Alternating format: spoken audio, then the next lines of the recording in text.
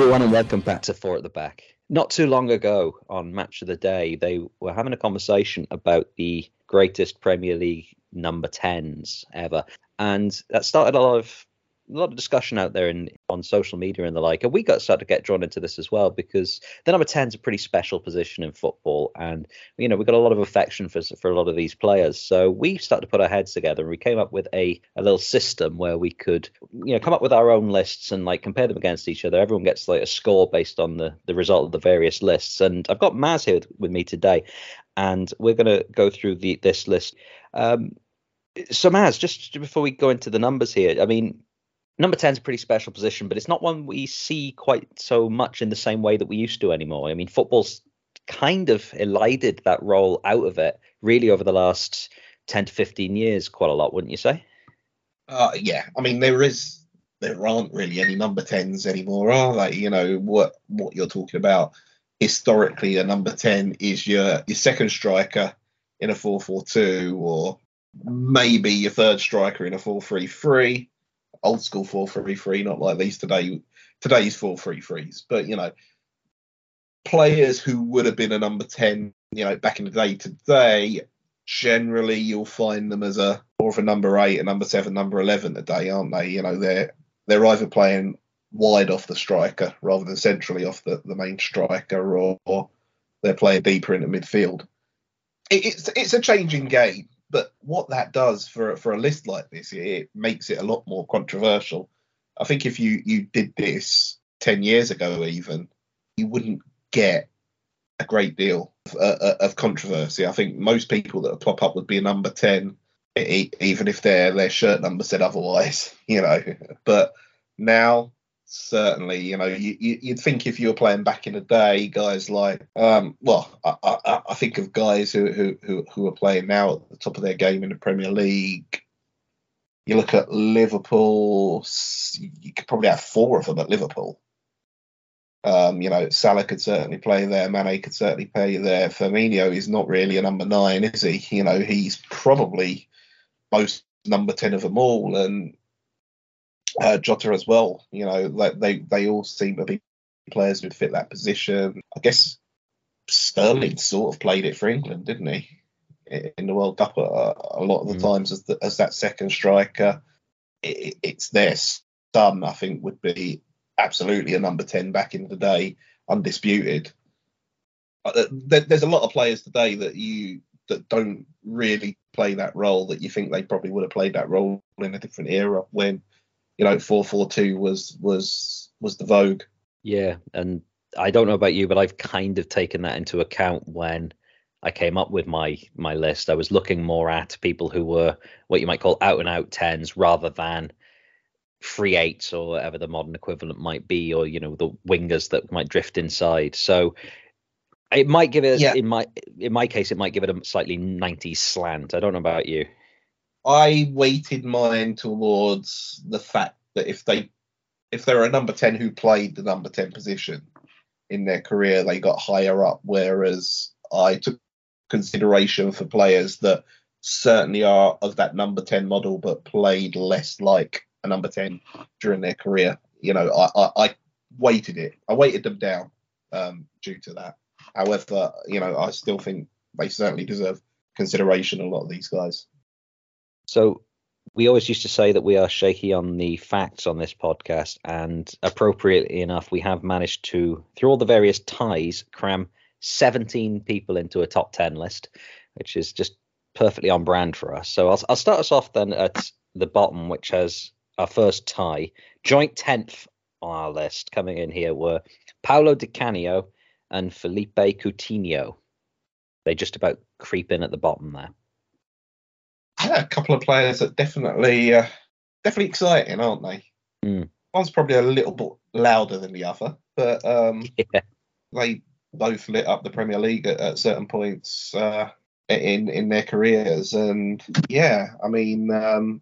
fantastic players, the pair of them. You're seeing a lot of one of them at the moment. Yes, yeah. Although I think he's probably just made it in here more for that spell with Liverpool where, he had Suarez and Sturridge and whatnot playing alongside him, and that made that massive transfer to Barca. But even in the little spell at Villa, we've seen that he is a scorer of fantastic goals, if nothing else.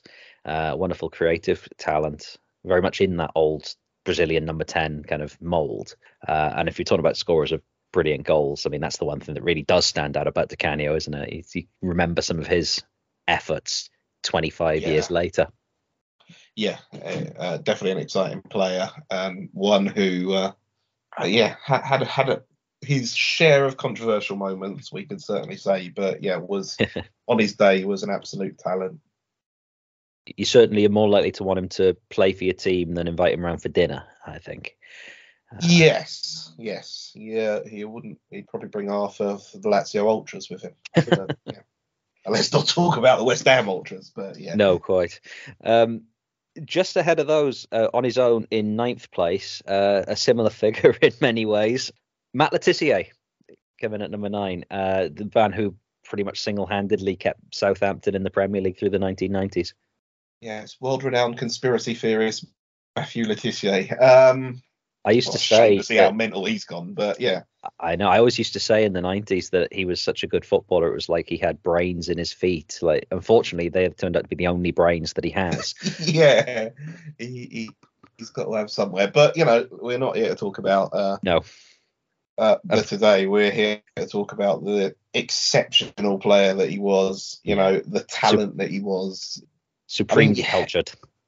Yeah, he's the type of player that you have to be there pretty much because you don't see anything about him. He never played for a big club, spent his career at Southampton, scored the most ridiculous goals on a consistent basis. It was like the match of the day, goal of the month song was his theme tune, and that would have been Life of Riley, I believe it was.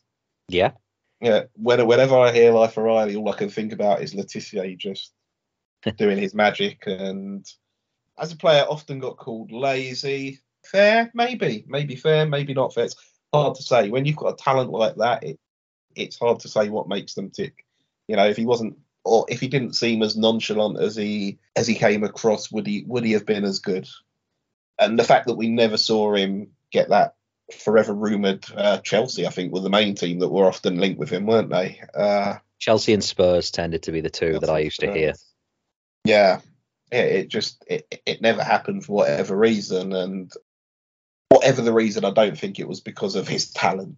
He was just an exceptional player. He was Southampton during that time. Yeah, and just one of those players that's an absolute joy to watch. Yeah. He just used to light up games with just moments of really kind of incredible stuff, and there's this kind of narrative that none of that really kind of happened until foreign imports brought it into the game, and obviously they did bring quite a lot when they came, but there were guys like Le Tissier who were already doing it and were playing that kind of role, and that accusation about being kind of lazy is something that dogs number 10s quite a lot in this period because they didn't really have much in the way of defensive duties to do. The number 9 might be encouraged to put himself about quite a lot, but the number 10 was supposed to just kind of pick up space, and obviously that's one of the reasons why the role doesn't have quite the same importance anymore that it used to. Yeah, no, absolutely. It's could often be seen as a luxury player, couldn't they? Number 10, and I guess in today's game where there's so much fitness, so much running, so much a different level of physicality, I guess would be the way to put it. You can't really afford a drifter. No. So much. So I'm sure there's a certain player that might pop up on this list that we'll have plenty to say on as it goes on. So let's carry on. I'm sure we'll get to him eventually. All right. So coming in at joint 8, we have two rather different players here: Christian Eriksen and Joe Cole. And I'm guessing, obviously there's no notes on this, but I'm going to go out on a limb and say that I'm guessing that Joe Cole is here more for his time as an out-and-out number 10 at West Ham when he was the one to watch, the most exciting young English talent in inverted commas, rather than the winger Joe Cole that you later got at Chelsea. I'm figuring it's that young, tabloid obsession. This guy's going to lead us to the World Cup era, rather than what came later. And that makes him a very different the old player. let's play him on the left wing because nobody's got a left foot in our whole squad for England. Joe Cole. Yeah, that era. I mean, and the tragedy of that was that he still actually managed to outplay people playing in their proper positions, right? Yep, he certainly did. He certainly delivered, didn't he? Strange one, Joe Cole. It really is a strange one. Was he as good as he could have been? Probably didn't quite hit that height despite winning a lot of stuff and playing at a very high level. Like you say, if he played that number 10 role throughout his career, how good of a number 10 would he be? I guess, he's the player who probably just came right at the wrong era for it because, he came as it was changing, as the game was changing. So, yeah, like you say, coming up at West Ham in that role, and then suddenly he's pretty much utility forward, isn't he, for the rest of his career, which he was very good at wherever you stuck him. But, never maybe quite the absolute tip-top world-class player he might have been had he stuck to a position. But, fundamentals of the game, excellent talent, really good player, really good career. You can't really say he didn't have success. No. And he did set the league on fire for that little spell when he was, 17, 18 years old, and, everybody was talking about him. I was just thinking... He was hot at that point. We've had a few players like that over the years, and he's certainly one of the standouts. I was just thinking when you were saying that, because I agree 100%, I think this is an era thing, and he did very well to adapt to play in those Mourinho teams. But I'm just thinking if the era hadn't changed and he'd been able to grow into being a kind of number 10, as he would have done if he'd come along 10 years earlier, he could have been the English equivalent of, say, Roberto Baggio. That's high praise, I know, but that may have been the way the career ended up going, rather than just a very competent utility forward, as you say, whose career was kind of over earlier than it otherwise should have been. Yeah, no, I think that's fair. He could have been that level of player for England, especially in that generation that he was. But he got kind of overshadowed by the whole Gerrard Lampard debate, and I think he's coming through now. Honestly, I'd have him well above Mount and Foden as a level of talent. To be seen, obviously, with Foden, and that's fair. Still a young lad and a long way to go. But yeah, it's more exciting for me. I've never quite seen that level that I saw in a young Joe Cole in Foden yet. I mean, certainly, if we're going to talk about excitement, he would have them both beaten hands down. The other name, obviously, that came up there was Christian Eriksen, which is kind of an interesting one because he is very much a utility. You can see him either flank, you can see him as a 10, you can see him as a kind of free 8. Really kind of has played everywhere at some point or another, both in the Premier League for Tottenham and for Brentford, but also, for his national team and in Italy as well. So very talented. Yeah, good, very good player, very good player. Yeah, I see him as an 8 more than anything else. But like I say, 8 is one of those positions that, would have been could well have been a 10, back in the day. And he's certainly got the attributes that all those good number 10s do have. So, yeah, moving us on. This one might be interesting for you. We may gloss over this quite quickly. Number 7 on his own, Mesut Ozil. There we go. There's the guy I was looking for a few moments ago. Yeah, an enigma. Mesut Ozil. It's a strange thing to say around Arsenal fans because they all seem to have very, very strong opinions on him. Either way. Which, kind of sums up the Arsenal fan base. So I'm kind of in the middle on it. I think he was an exceptional player on his day. Yeah, he don't run around that much. Certainly what you'd say your old school number 10, but probably does more than it shows on the pitch. Is he a luxury player? Yes, probably a little bit, but if you've got good enough players around him, you can afford that luxury. Ask some of the best players in the world, do they want to play with Mesut Ozil, and you'll get a resounding yes. You ask the likes of Cristiano Ronaldo and players like that, absolute assist machine. Certainly an old school 10. Could play him wide. sure, but does his business best of all in that position off a striker or off two strikers. So yeah, he's certainly a number 10. He's certainly got that skill, that talent, that vision to open up a game as much as some of the best number 10s that have ever graced the Premier League. How he's seen by people is very, very different. If Neil was here, he'd be singing the praises right now. It's an enigma, certainly, Mesut Ozil, but, an extremely talented one. It is all really to do with Arsenal, where his reputation soured, if you like, because he came in with tremendous fanfare in 2014. I believe he just won the World Cup and had got rave reviews in the World Cup and was one of the most respected of the great German team of that era. Comes in, does quite well for 3 or 4 seasons at Arsenal, and then it's almost like the wheels fall off. Was it? I don't know. I mean, what is the question? Was it something just went in his head and he didn't have the motivation anymore? Or I don't think it's him. I think there was a fallout. The managers certainly didn't fancy him as much. Wenger. It's not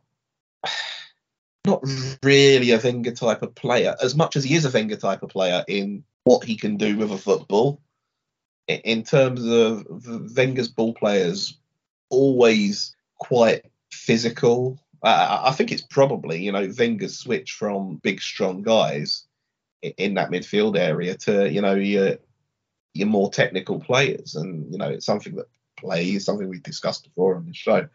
But, it's someone that weren't really up, even when you look at some of the other players we've had in there, smaller technical players, but always up for a bit of argy-bargy. If you go back to Bergkamp, obviously, and then as we go through, even, your Fabregases, your Cazolas, they weren't shy at getting in there with players. And I think, even look at Wilshere. He injured himself every time he did go in for a bloody tackle, but it never stopped him. And I think maybe as the team started to fall off a little bit, not quite so guaranteed that top 4 position anymore and having to fight for it a bit harder, people look towards our top players and what they were doing, and the microscope's on them a bit more. And, if one is being seen as not really sticking his foot in, it's not something we really like at Arsenal. It's always a bit of grit first, which is, why we love the Wrighties and the Bergkamps of this world, because as talented as they were, they were never afraid to mix it up. Maybe when things started to not go so well for the club, Ozil was an easy scapegoat there. But probably a bit of both. Like I say, I do play the middle ground on that. I think he's either seen as being very hard done by Arsenal, or Arsenal being very hard done by him. And I don't think it's that simple by any stretch of the imagination. There's an interesting kind of narrative out there as well that actually it's a bit of to do with the change in coach, and that he'd had injuries and so on towards the end of the Wenger era, and that had kind of hurt his form. But actually the real fallout comes when Emery comes in, and obviously after 20 odd years there's going to be a huge amount of turnover and just we saw it with Man United, right? And we're still seeing it, at the end of the Ferguson era. And maybe then a player like that does become more of a luxury, and maybe that's part of it too. And he probably didn't take to being thought of as a luxury by his coach very well. Maybe. No, I think that's very, very fair, and probably spot on, and a big part of it.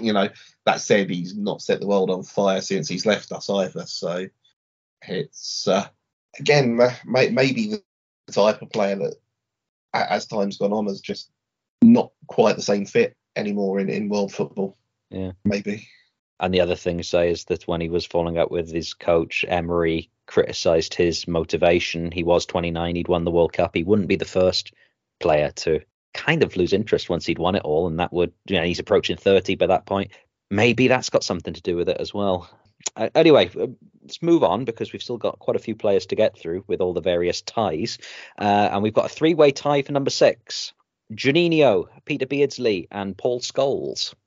It's an interesting batch of players. Yeah, it's It's not what you'd want on the other side if you're on blind date, is it? Juninho might do all right in that. Yeah, you know, Janino, wouldn't you, of that bunch?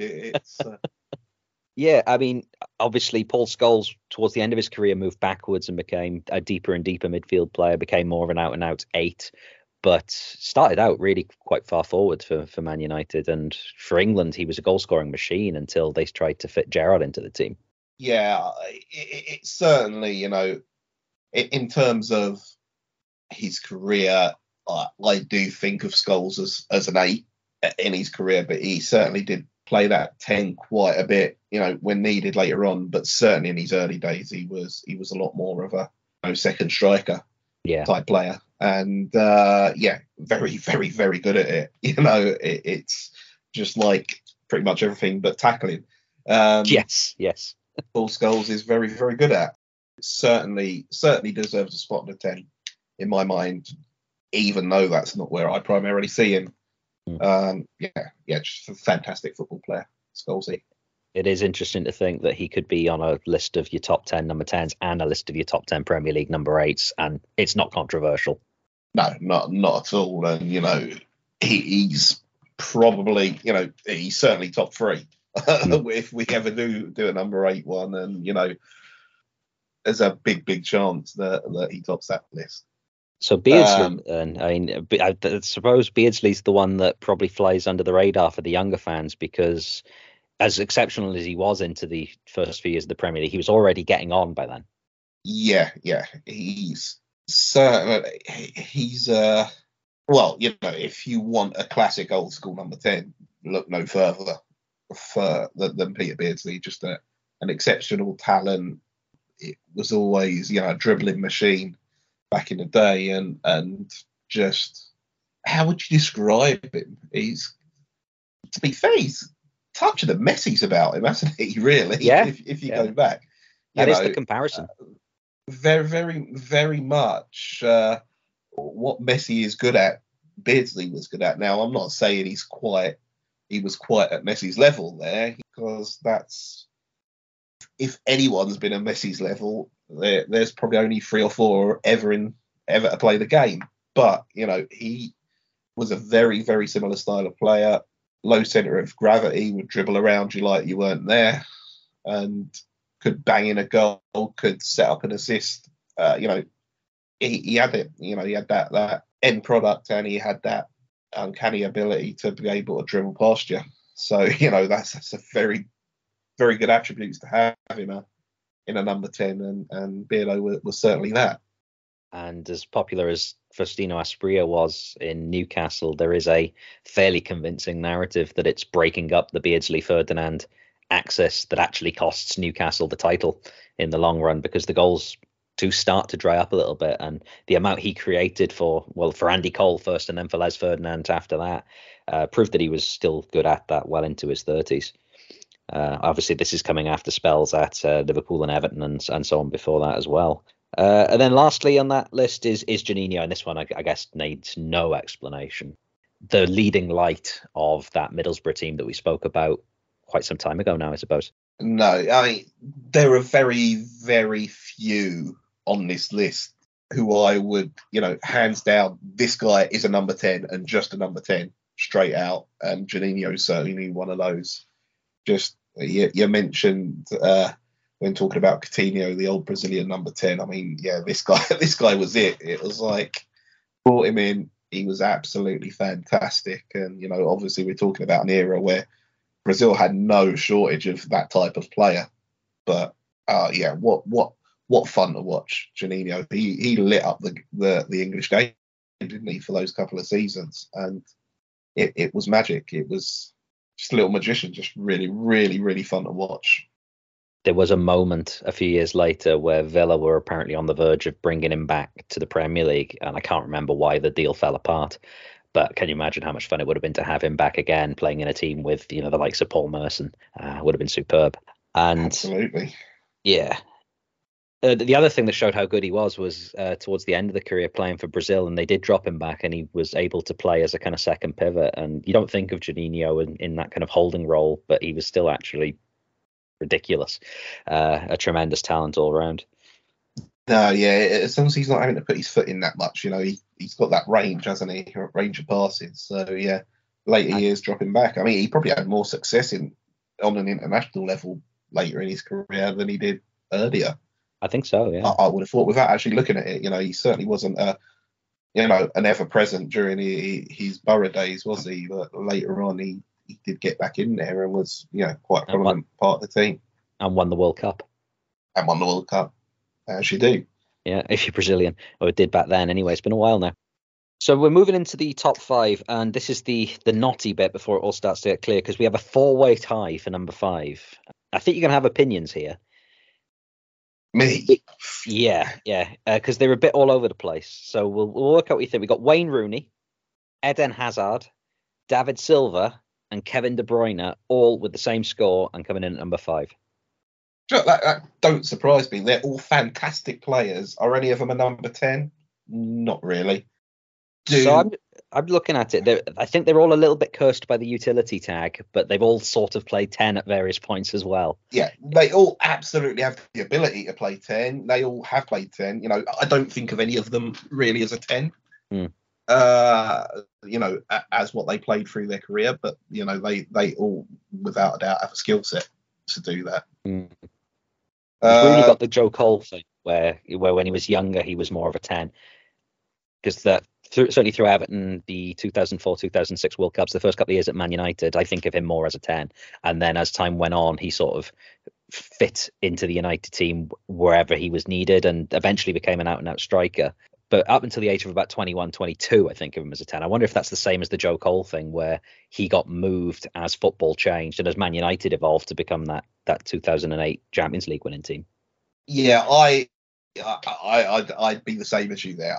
I think as far as classic number 10s go, Rooney's probably the one. And I think I put him quite high up this list on mine for his rankings. But because I think for me, he has everything you need for a second striker. You don't necessarily think of Rooney as a finesse number 10, not necessarily doing twirls and that kind of thing. But, second striker to me, like you say, those early days, he very much was a 10 as a youngster. And because he's such a good goal scorer, I guess he became more of that number 9, didn't he? Whereas others kind of drifted and became more of the wider strikers or the support strikers. But he's played off a 9 quite often in his career as well. He's played off those goal scorers. So yeah, I think even though he didn't play a great deal of his career as a 10, he certainly has all those number 10 attributes. And if he was 10 years younger, he probably would have spent most of his career at number 10. And just to cover the other 3 quickly, I'm guessing Hazard, Silva, more wingers, and then De Bruyne more of a kind of number 8. And if it wasn't for that fact, they might be able to challenge higher, but not really enough time as proper 10s, I guess you'd say. Yeah, I'm not sure if those 3 played in the 90s. I think they're still 8, 7s or 11s. And the way their careers have shaped out, at points they've been the absolute brightest, most talented player in the team, which is what you expect from a number 10 historically, don't you, really? And that is often probably how some people would rate a number 10. And there's certainly players that can do it centrally. I mean, De Bruyne obviously is a central player, just a bit deeper, certainly more of an 8, but could play that role a bit further forward. Hazard more of a winger, but has played his fair share of football centrally and been absolutely the best player in the league when he's done it at points. And you could probably say the same for Silva as well. So with that said, we're now moving on to the area where I think there's going to be a little bit less congestion and maybe a bit less controversy as well. At number 4, we have Teddy Sheringham, your favourite player. Yeah. I mean, it's Teddy. He was very, very fun to hate back in the late 90s. Brilliant number 10. Again, when I look at Teddy Sheringham, that is absolutely a number 10. You know, I don't think of him as any other position apart from the, you know, second striker playing off the main strike. I know probably in his younger time he was more of a 9 at points. Yeah. But yeah, I mean, in his career, when he actually decided it was time to win things, that was it, wasn't he? He was the off striker, whether it be next to Cole or Solskjaer or York, of that foursome that they had. It would always be Teddy would be the deeper of, if he was playing, of the two. And off Shearer for England, of course. Off Shearer for England as well for a long time, and, you know, off quite a lot of players for Spurs as well. Yeah, Klinsmann's probably the one where he first starts to move back, isn't it? Because, as you said, more of a target man before that. He had a great reputation as a header of a ball. But as time comes, Klinsmann becomes more the focal point. Once they ditch that hilariously wonderful 5-man attack, Sheringham drops deeper. It's weird because he looks like a number 9. You know, like you say, he's a good header of the ball. He's a big guy, but he's got the feet. You know, he's got the feet, and a lot of number 9s don't have the feet that Sheringham's got, or the brain necessarily. They might have that striker's instinct, that poacher's instinct to be in the right place at the right time, but not the vision to see the whole game that Sheringham's got. He's too smart of a football player to be up the top with nobody in front of him. You know, and I think that was probably seen at some point during his career, and his ability to open the game up and find players and see what's happening and knowing where to be and where his partner should be was, you know, probably a very, very I feel sick saying it, but a very underrated player in Premier League history. I think spotting that was why he eventually became the man to replace the number 3 on our list at Man United, which is Eric Cantona, who, yeah, obviously hasn't come in the top 2 here, but probably did more than anybody to open up the idea of, you know, playing between the lines and number 10 type forwards or in the Premier League era. There obviously were people doing that role through the 1980s. You know, we just spoke about Beardsley, but Cantona's the one that really changed the perception of it to a degree. I mean, yeah, would Cantona be number 1 on this list if he wasn't so hand in hand with the number 7? It's a weird little thing, but, you know, that perception might be it. I mean, I think what maybe knocks him down a touch is that the fixed roles hadn't quite materialized at Man United. So him and Hughes would swap. And although he dropped between the lines, sometimes he would be playing further forward than Hughes and playing as a kind of straight 9. And that made them very difficult to play against. It was quite modern in a sense, but it made him less of an out number 10 than the 2 that I'm actually looking at. It's just finished above him. So gets the points here for innovation, I think, rather than being set in the role. But wonderful player. Yeah, no, an immense talent. Like you say, you know, he probably drifted more into that number 9 role than other players. But, you know, he's certainly a player I see as primarily a number 10. And, yeah, I mean, just the innovator of the Premier League, those early years in the Premier League, he was the star. Okay, so we're moving into the top 2 here. I don't think there's going to be too many surprises. Number 2, Gianfranco Zola. That's a number 10. You know, we're talking an era where, you know, we talked about Brazilian number 10s. You touched on one Italian number 10 earlier. But, you know, this era of Italian number 10s, it was just a thing.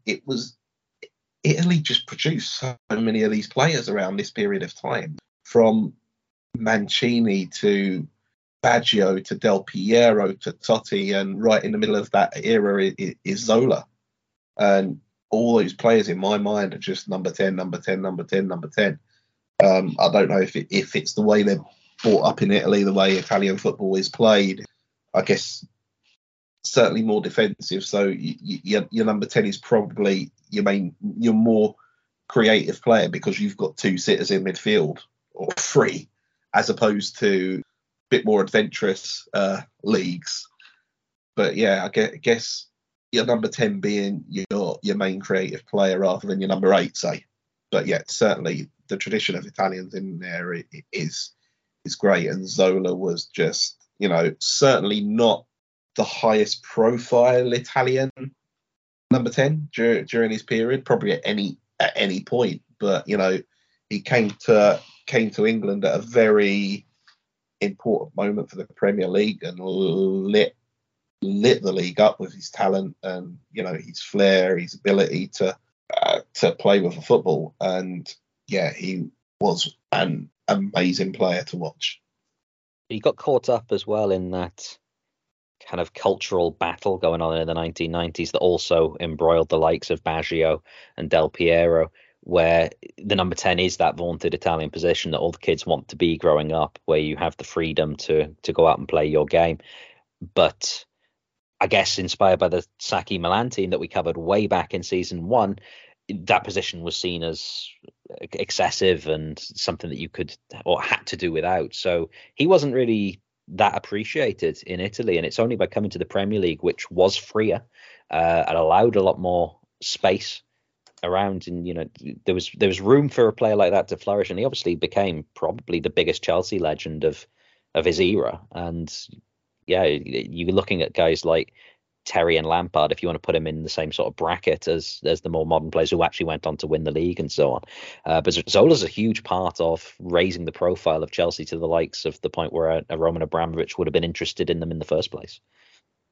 Yeah, and I think it's something that's important to say. And Chelsea are Chelsea, so people like to rag on them and talk about Chelsea before the Abramovich money. But in the old in that era, they really were starting to come up, and so many big names coming through that club. Maybe the likes of Vialli and Bullitt, not in their absolute prime, but we're talking about huge megastar names here in football, and they were bringing them in. They were making signings, and Zola obviously knew of him as a Parma player and as an Arsenal fan, and we'd beaten them in the Cup final a couple of seasons prior. And obviously we're talking about the era of Gazzetta dello Sport being on TV.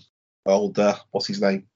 James Richardson. I'm drawing a blank now. James Richardson reading it every week, and usually eating a massive cake.